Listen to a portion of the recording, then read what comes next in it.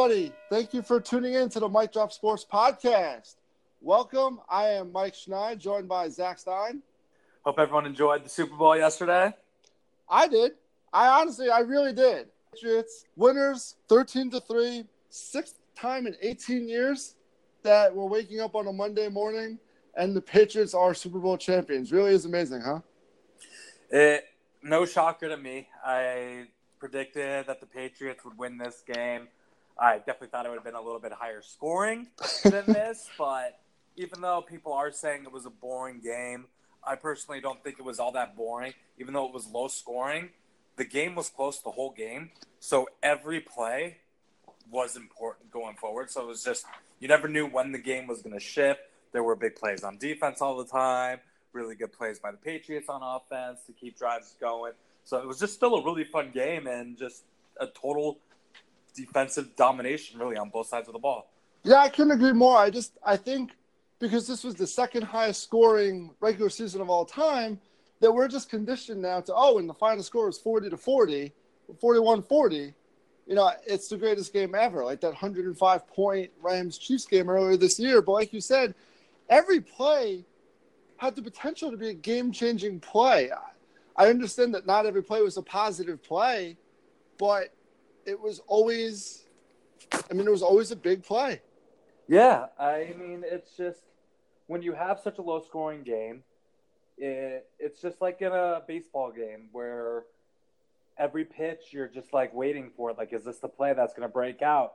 And I was at my Super Bowl party and talked with my friends. Like, all right, the scoring's got to start here, right? It was just you keep anticipating something big to happen, but then the defense would always come up and make the play to just keep the game stalled and keep the score where it was.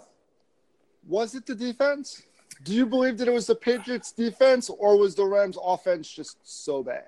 I think it was a little bit of both.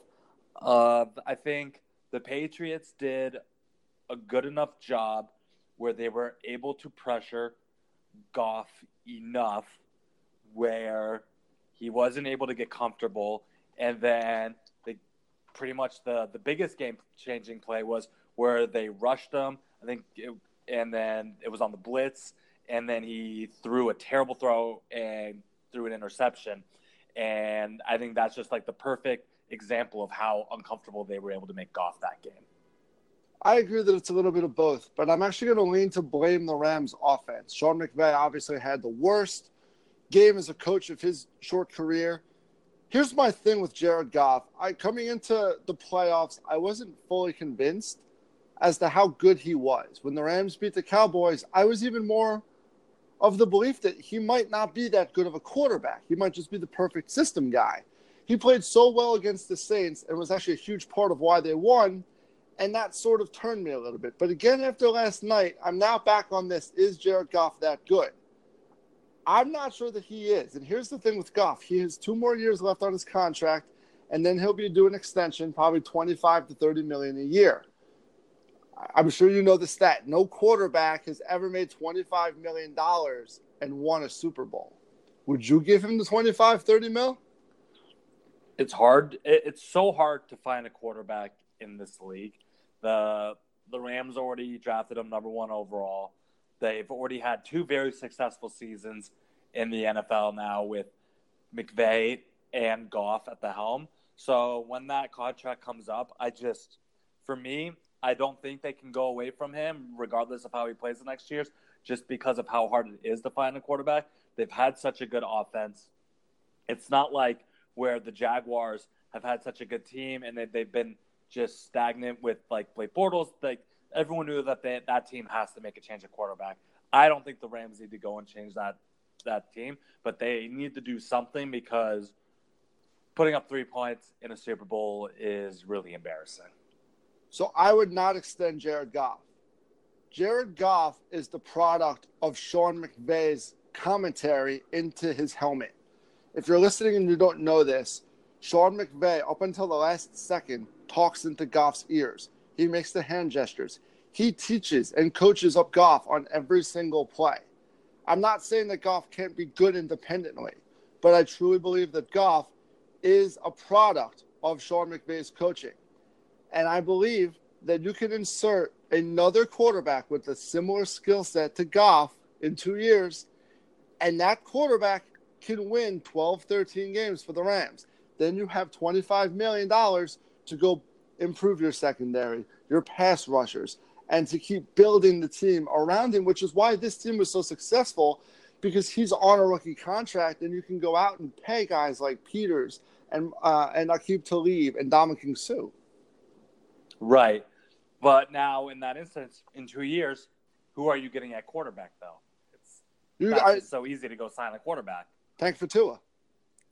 Or now you want this team that just made the Super Bowl, made the playoffs last year, now in the Super Bowl. Now you're talking about because they didn't win a Super Bowl with Goff against one of the greatest dynasties in the history of sports. Now you're saying you want this team to tank for Tua? No, of course not. When half the league is already doing that, you want a Super Bowl team now to go tank for Tua?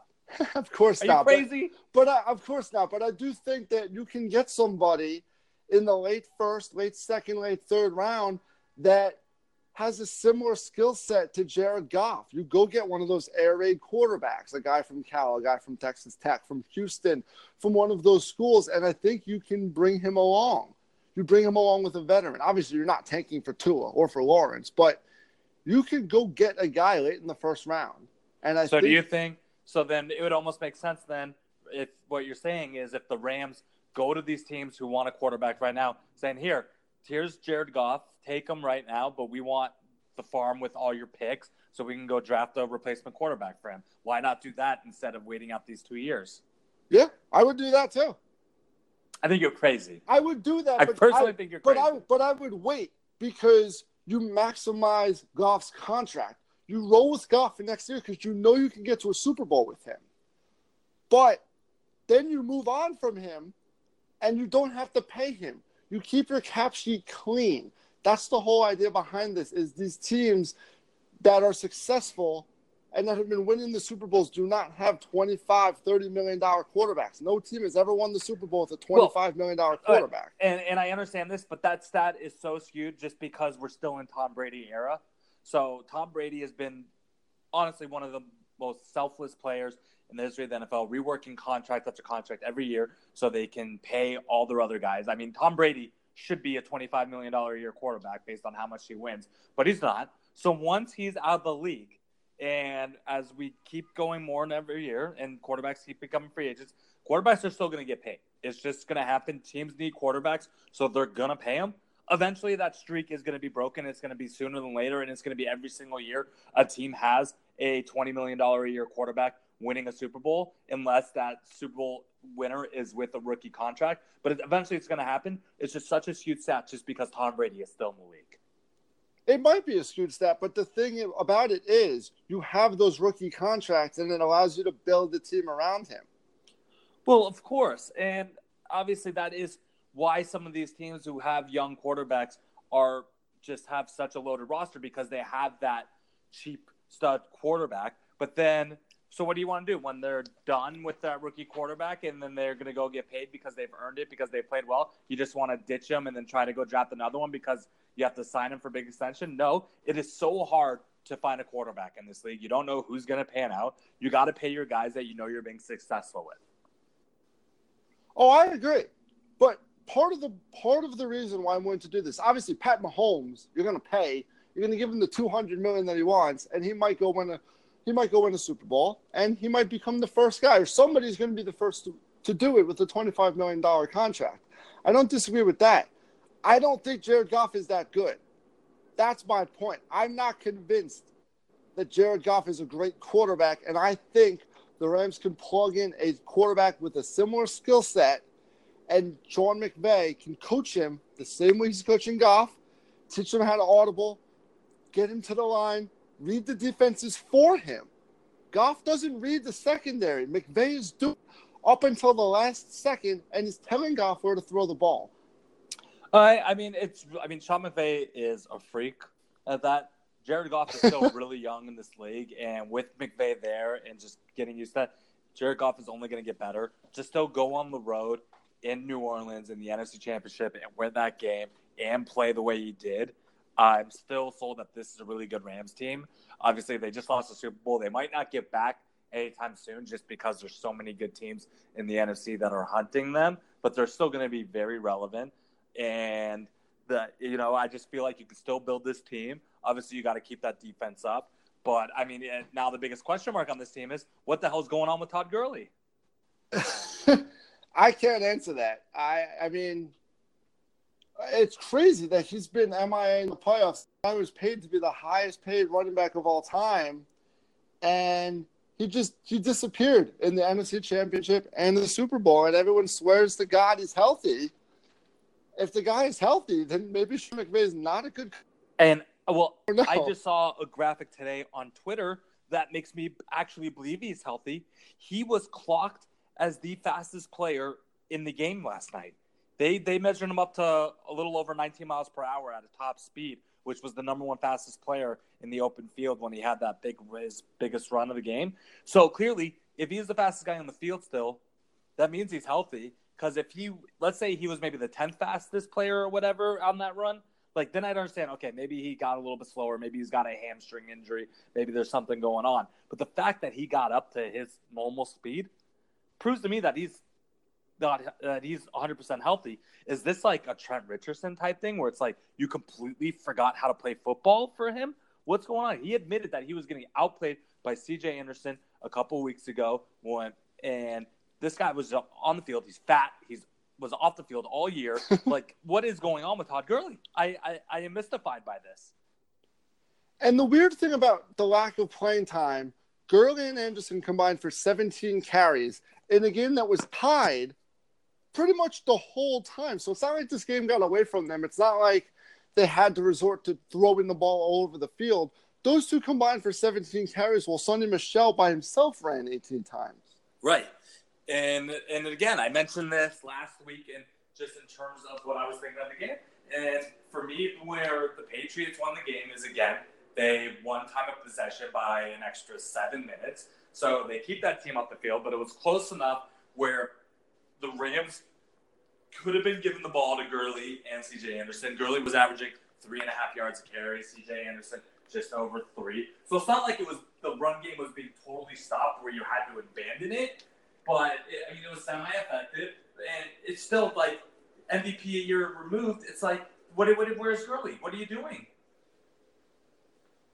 It truly blows my mind. And obviously the Patriots had a plan yesterday. They obviously had a plan to stop him when he was in the game, and they had a plan to attack Jared Goff. And you said it. You give credit to the Patriots defense, and you also said that a lot of teams are tanking next year for Tua. So one of those teams that are going to be tanking is likely the Dolphins, which is where Brian Flores is going now.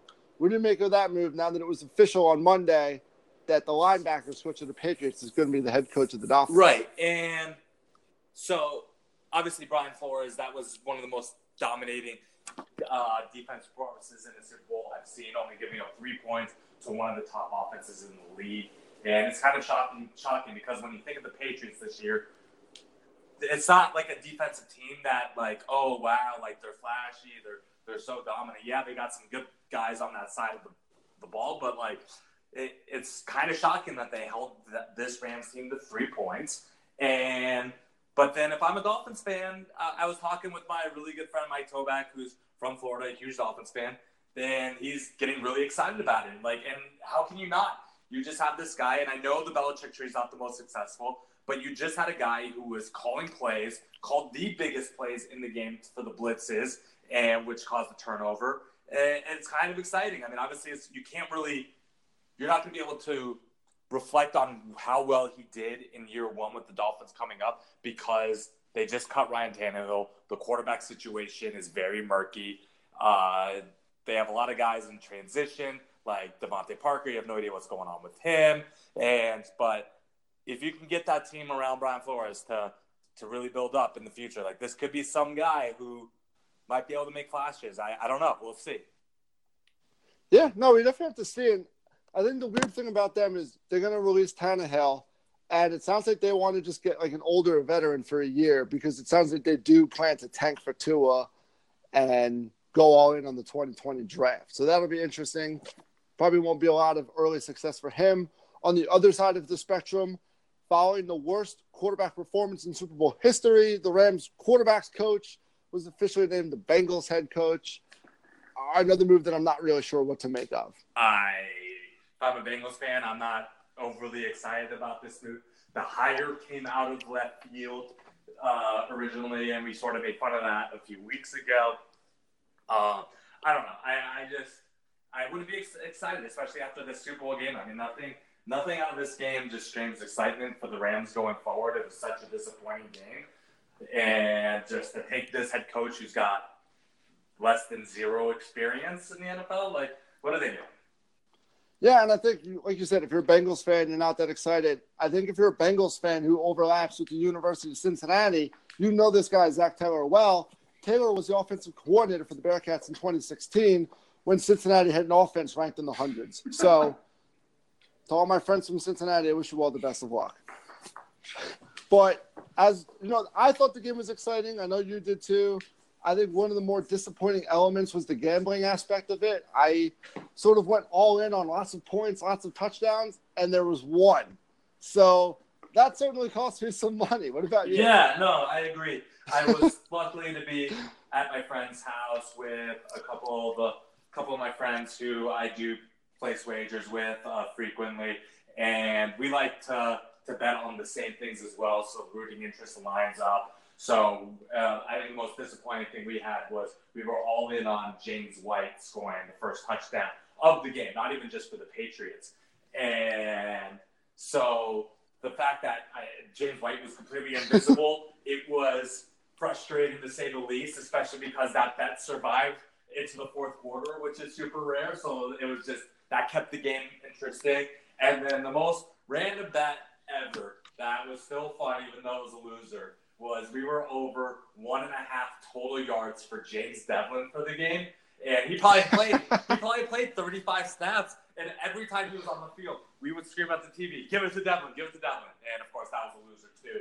But luckily, I had a lot of money on the Patriots money line. I was live betting them throughout the game.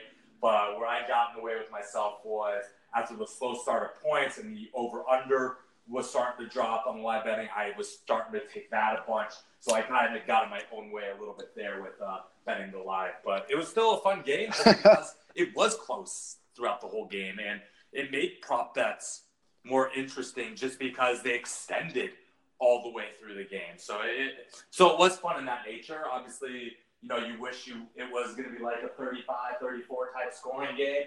But that just wasn't what we had last night. Yeah, absolutely. And I actually made that same bet with the first touchdown in the game. I had Sony Michel, so I actually cashed in on that bet. But like you said, I didn't think that bet would still be active with 8 minutes to go in the fourth quarter. I've made that bet before. It was wild that was still active. I also won. Julian Edelman had the most yards receiving. I bet a lot of money on various Rob Gronkowski bets to score touchdowns. So he actually got down to the 2 on the Sony Michel touchdown. So a disappointing effort for Gronk. Like you said with Devlin, I think the most disappointing bet was I bet over 2.5 players would throw a pass. I thought we would see some kind of fake punt, some kind of gadget trickery from the Rams, maybe a Edelman pass. Right. Somebody. No, that was a fun pass. There was definitely there were multiple times in that game where we said out loud at our party, look out for the fake Johnny Hekker punt pass right now. We said that multiple times. I thought there were at least 2 situations where I where I really thought it was going to happen. And Sean McVay just didn't take the risk. And at the end of the day, there just weren't enough risks taken by the Rams to win the game. I agree. The Rams, they weren't themselves. Sean McVay, I don't know if the moment was too big for him or if he just got scared. I mean, he was out-coached. He wasn't himself. This is not how the Rams got here. They are a risk-taking team, and they just, at the end of the day, they just didn't take chances. But they do have a good, strong young nucleus. They have Todd Gurley. If he can recover from this, Brandon Cooks, Aaron Donald have long-term contracts. So I do think the Rams are in a good place to repeat in the NFC West. For the Patriots, assume that they're going to win ring number 7 next year.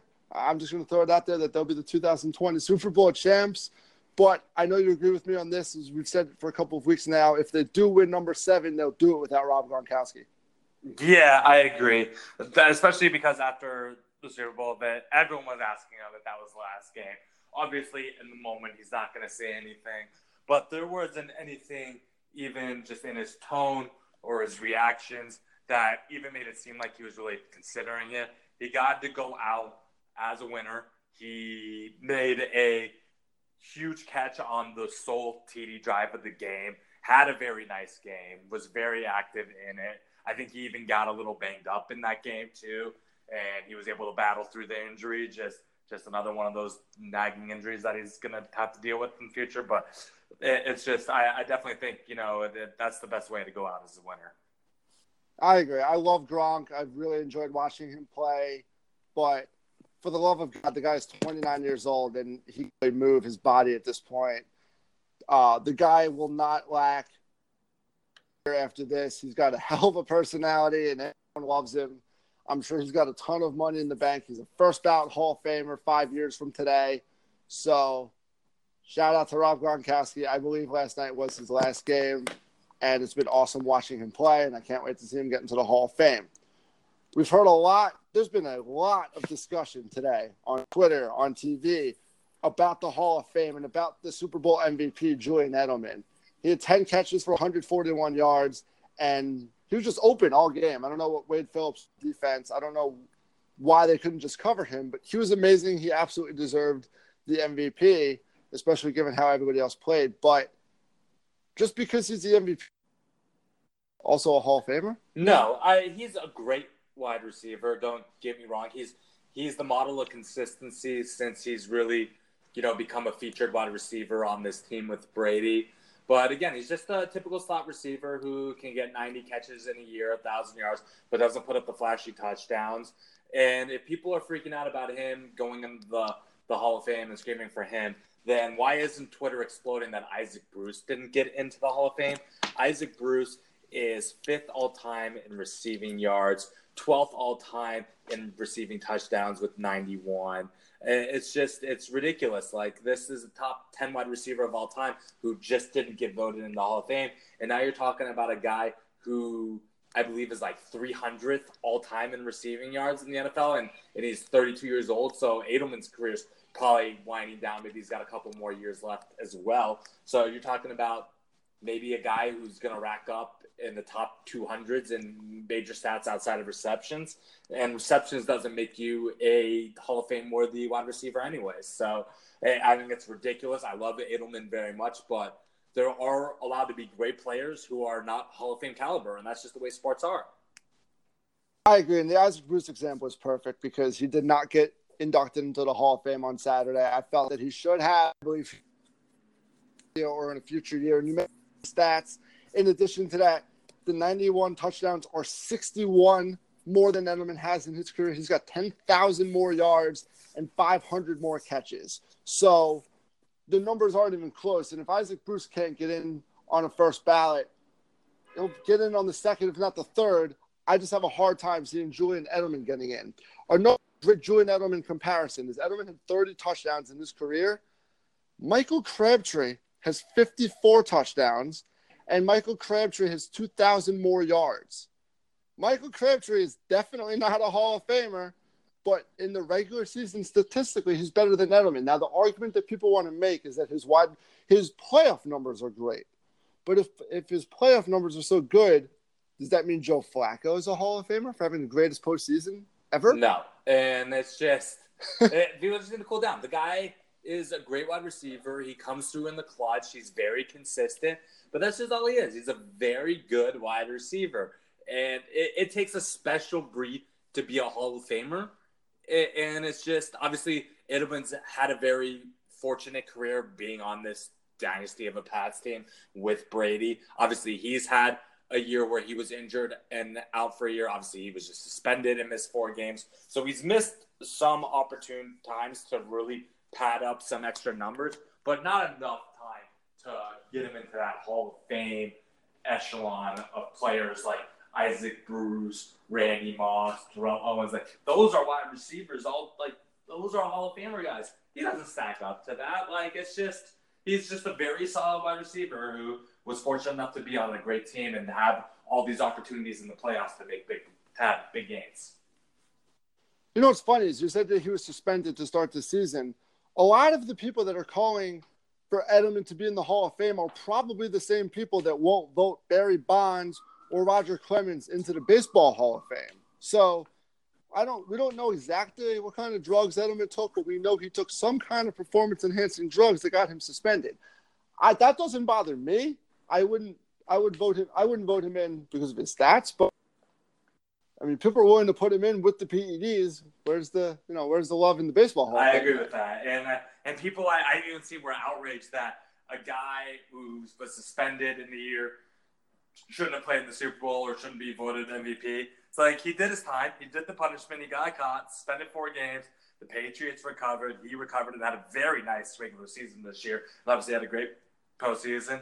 But then in the Super Bowl game, there were tons of opportunities for other guys to go make big plays. And just they didn't do it. Tom Brady threw an interception. Jared Goff threw an interception. Jared Goff missed Brandon Cooks in the end zone, although McCurdy made a ridiculous play to break that up. But there were opportunities for other guys to go do it. And guess who had the best game? Julian Edelman. Steroids or not, the guy had the best game in the Super Bowl last night. Absolutely. He was a monster. It helped that he was wide open every play.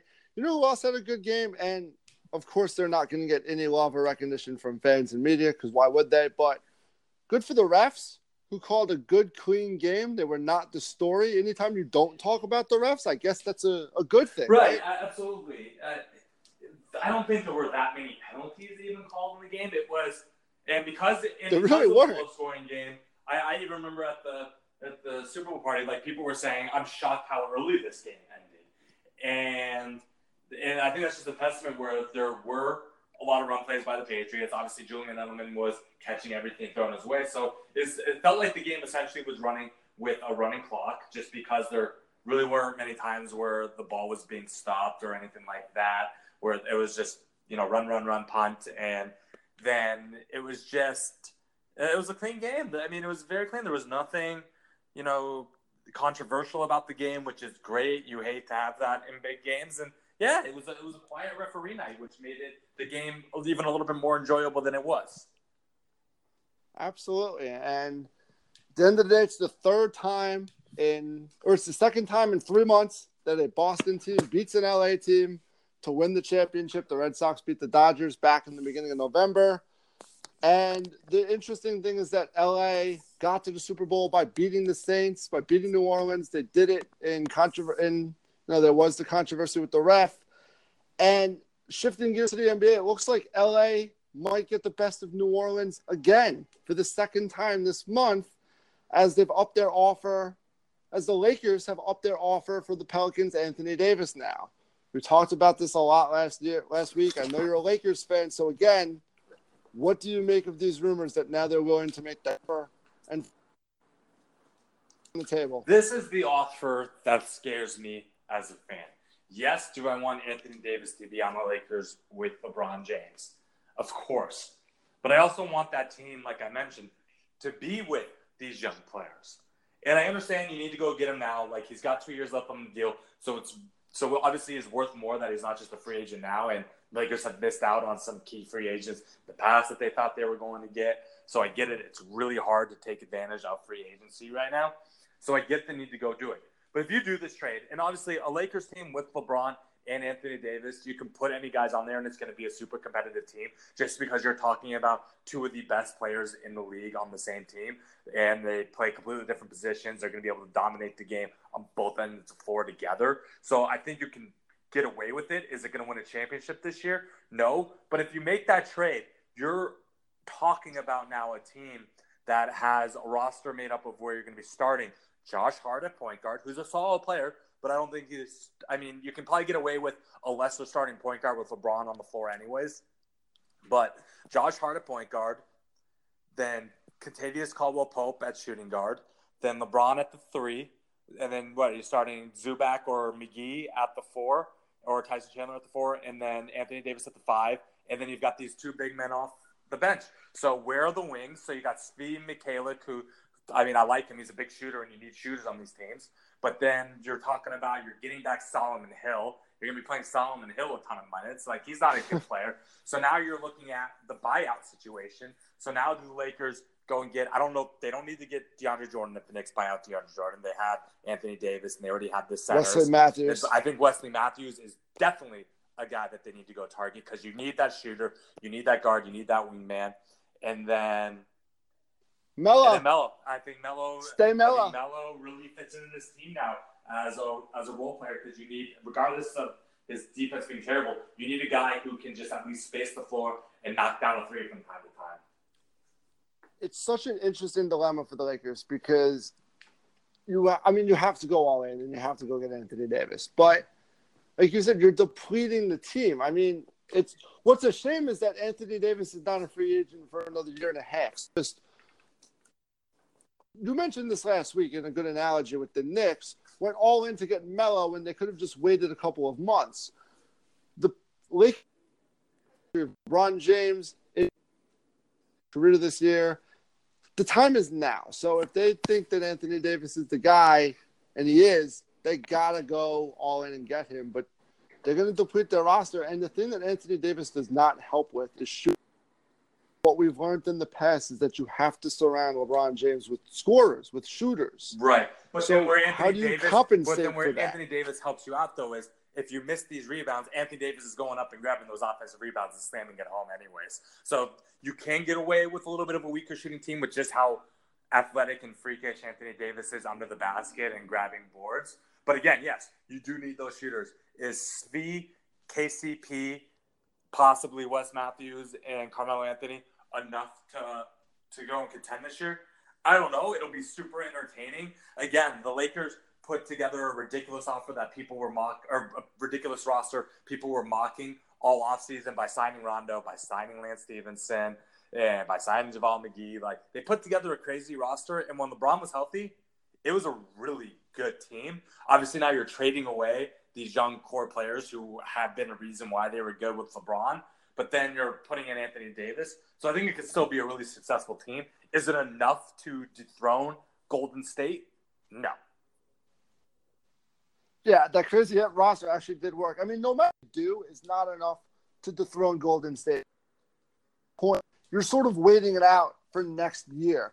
You building now. You build a rapport with him and LeBron. You develop some of the younger guys like Svi, who you know is going to be there next year. And then you roll the dice in free agency, and you go get those shooters. Right now, you're just trying to get to the playoffs and get as far as you can. How their payout structure is going to work once they have Anthony Davis and LeBron on the roster. But I imagine they still have some money to go spend. And if you're courting a free agent where you already have LeBron and AD on roster, now you're talking about, yes, now this guy is not going to miss. So imagine having LeBron and Anthony Davis, and then now wooing like a guy like Chris Middleton. Like, that's a dangerous third player on that team. Exactly. This isn't a real player, but this is a good example. You're also going to get all the Anthony Moros of the world are going to take the minimum to play with LeBron and Anthony Davis, knowing that they could ride their coattails. All the time. Those guys who will sign 1 year, $8 million deals. You're definitely right. They'll get two of those guys that won't make contributions. Absolutely. I mean, yeah, I don't know if Anthony Morrow is actually still in the league, but guys like that are the kind of guys that will take no money to go play with these two and ride their coattails to deep into the playoffs, especially if Durant leaves the Warriors. The West could be open next year. And he's going to leave the Warriors. Yeah, going he's to won New York. his 2 championships. He's going to want to go now, dominate, and try to win on his own, maybe recruit one other guy somewhere else, and where he's the number one guy, and it's still not like Steph's show. Like, it'll be the Durant show, essentially. Like, for sure. I think he's gone. New York. Good luck with that. It's happening. Keep telling yourself that. I'm going to. So here's what I said in my emergency solo podcast on Friday. I believe it's going to happen. And I'm going to keep telling myself that because I've been telling myself for 30 years that good things are going to happen to my sports teams. I'm going to believe it. I truly believe when you watch Kevin Durant, when you see his body language, when you see and listen to his interviews, I believe that he's a miserable person right now, which is a shame. I believe that the criticism and the hatred and the jealousy that people have shown towards him have gotten to him. And I think he's upset. And I don't think he's enjoying himself. He got his rings. He's going to get his third ring this year. And, I think at the end of LeBron's Miami tenure, he started to feel the wear and tear of it, and he wanted to go home and be happy. For Durant, going home isn't really an option. He's not going there, and his home is in Washington. He's not going to the Wizards, but a place where everyone's going to love him, and he can be happy. I truly, truly, truly believe that if he signs with the Knicks, at 2 o'clock in the afternoon, 2:01, there will be a statue of Kevin Durant in Times Square. He will be the most beloved athlete in the history of New York City, and people will kiss the ground that he walks on, which I believe is what he will want as a pro this summer. Yeah, I mean, at the end of the day, is New York still a desirable location for people to go live? Yes. But Kristaps Porzingis even said, like he said, like this, be wary, Knicks fans, this management, Porzingis. Like he said in the past. I don't know who that is. And but it's like, until something changes in management with the New York Knicks, I still think it's a pipe dream for the Knicks to expect a guy like Durant to go sign with them. Because stars are staying away for that reason, and something needs to change in the front office for that to change, in my opinion. Stars are staying away, but Knicks haven't had a chance to get the stars. The last real opportunity like this was in 2010, and the Knicks settled for Amar'e Stoudemire as a plan C after not getting Chris Bosh or LeBron James. Right. Amar'e Stoudemire wasn't the worst plan C, but I agree with what you're saying. If they're playing C or D this time it's Tobias Harris, then the whole thing went up in flames. I love Tobias Harris as a number 2 option, but if that's the Knicks' big prize free agent, then this whole thing just went up in smokes. Right. And it's time to just burn it down. But now with the trade deadline quickly approaching, who are some of the guys you're targeting that you think might get dealt on Thursday? Outside of Anthony Davis, I'm watching the Grizzlies. I think the Grizzlies are the team to watch. I think Mike Conley and Marc Gasol are both going to be traded. Just based on what I've read and what I kind of believe these teams are looking for, I think Conley to the Jazz makes a lot of sense. I think it allows the Grizzlies to get out of that ridiculous max contract. They can get picks. They expire. Favors in Ricky Rubio. Marc Gasol, a lot more difficult to predict, but I kind of see him going to Portland. I think they want to make a big move. I know they have Joseph Nurkic, but I think Gasol is still an upgrade over him. I think they might have to move Zach Collins to get him, but Portland feels like the fit for. And I think the Grizzlies are the team to watch on Thursday. I definitely agree with you about the Grizzlies. And this goes back to being a shame about the Oladipo injury. I would have banked a couple weeks ago that the Pacers were going to be the one to land Mike Conley. I thought the Pacers were going to go all in, pair Conley and Oladipo in that backcourt. I thought it would have been really fun. It would have been an extra score, would have taken a little pressure off of Oladipo, ball handling all the time. I think that would have been really fun. And now it's just, I don't think it's worth the Pacers going to get Conley right now. I think you just got to chalk it up as really bad luck this year. No need to give away any assets to go get Conley to try to save this team, because right now without Oladipo, you just don't have a chance to beat a team like Milwaukee, Boston, or Toronto in the playoffs. So it's just a damn shame. So I thought that was definitely the best pick. And now I really don't know where they'll go, but I think it would be very dumb for the Grizzlies not to trade these guys, because clearly the Grizzlies had their chance when these guys were in their super primes. They've been in the playoffs. They've upset some teams. They were tough outs in the playoffs, but now they're just not going anywhere. So now you got to get some kind of return for both of them. The Gasol to Portland makes a lot of sense, especially if it's only really Zach Collins you're giving up, because then you're talking Lillard and McCollum and then Nurkic and Gasol. That's a beefy lineup right there. That's pretty solid, and that gives them at least a chance to advance in the playoffs for the first time with Lillard and McCollum. So that's an interesting destination for them. Yeah, and I think outside of those two, I don't see any big names. I don't see Tobias Harris getting moved. The Clippers are going to want to re-sign him anyway.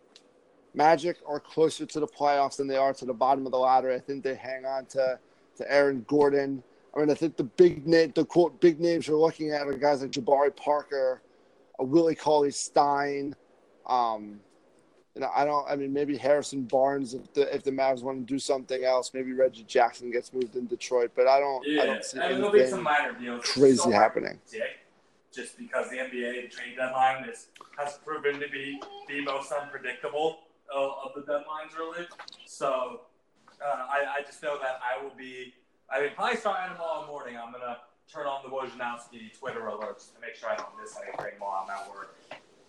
Yeah, absolutely. If you're listening to Twitter, follow Adrian Wojnarowski, Woj, W-O-J, ESPN, and send your alerts. That's how I get all the news breaking onto my phone all day. The trade deadline, like you said, is completely unpredictable, but it's also a secondary deadline. It's not even the most important deadline in the NBA now. It's that buyout deadline where I think you're going to see a lot more action and a lot more noise happen. You just mentioned the guys on the Knicks, like DeAndre Jordan and Wesley Matthews. I'm not sure if those guys are tradable or not, but they're definitely going to get bought out, and they're going to go playoff contenders. I agree. And those two are, if you're a playoff team and you can go and get these guys, those are two guys who are going to help you in the playoffs. But you're talking Wes Matthews, a really good scorer, solid defender.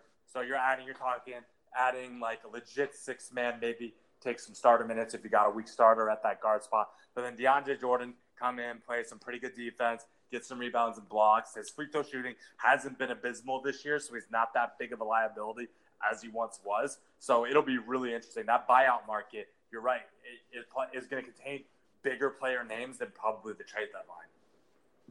Mark Stein listed about 12 players earlier today, or 12 teams earlier today. They're in the market for Wesley Matthews. I think the Thunder and the Raptors make a lot of sense for him. For DeAndre Jordan, the only team that makes sense is the Rockets. He reunites with Chris Paul. He replaces Clint Capella, and he keeps them afloat. Right, there. And then imagine, Kenneth Faried has been beasting out there. If you have now Harden, Chris Paul, Eric Gordon, Faried, and DeAndre Jordan, now you're talking about a Rockets team that's sort of back in the mix in contending again and maybe playing a little bit more defense. And it's just that can really make the Rockets come right back quickly. Yeah, no, that would be a really valuable move, and I think pairing him with Chris Paul would be good. And then one last note here, in honor of my buddy Z Stein, shout out to the Indiana Hoosiers. Biggest win of the weekend in college basketball, Indiana knocking off Michigan State on Saturday night in East Lansing. Apparently the bubble this year is terrible because everybody had Indiana in the tournament before their win on Saturday. We still have one of the best resumes before that game with the wins over Marquette, Louisville, and Butler. But we were hanging on for dear life. We were as a playoff game, last four in, even first four out in somewhere. And right now that win absolutely saved our season. There's no doubt about that. Good news was that Juwan Morgan, who got hurt really early on that game, actually returned to practice today. So really good sign for the Hoosiers going forward. Now they got to take advantage of the schedule coming up. But this is a IU team where if they go 500 the rest of the way and get to 18 wins overall, they could just be where that team where they have some sneaky good wins and they're going to get that Syracuse treatment over the past few years and get like an 8-9 seed. And because I still think teams are going to want to be able to see Romeo in there. The Hoosiers are a big name.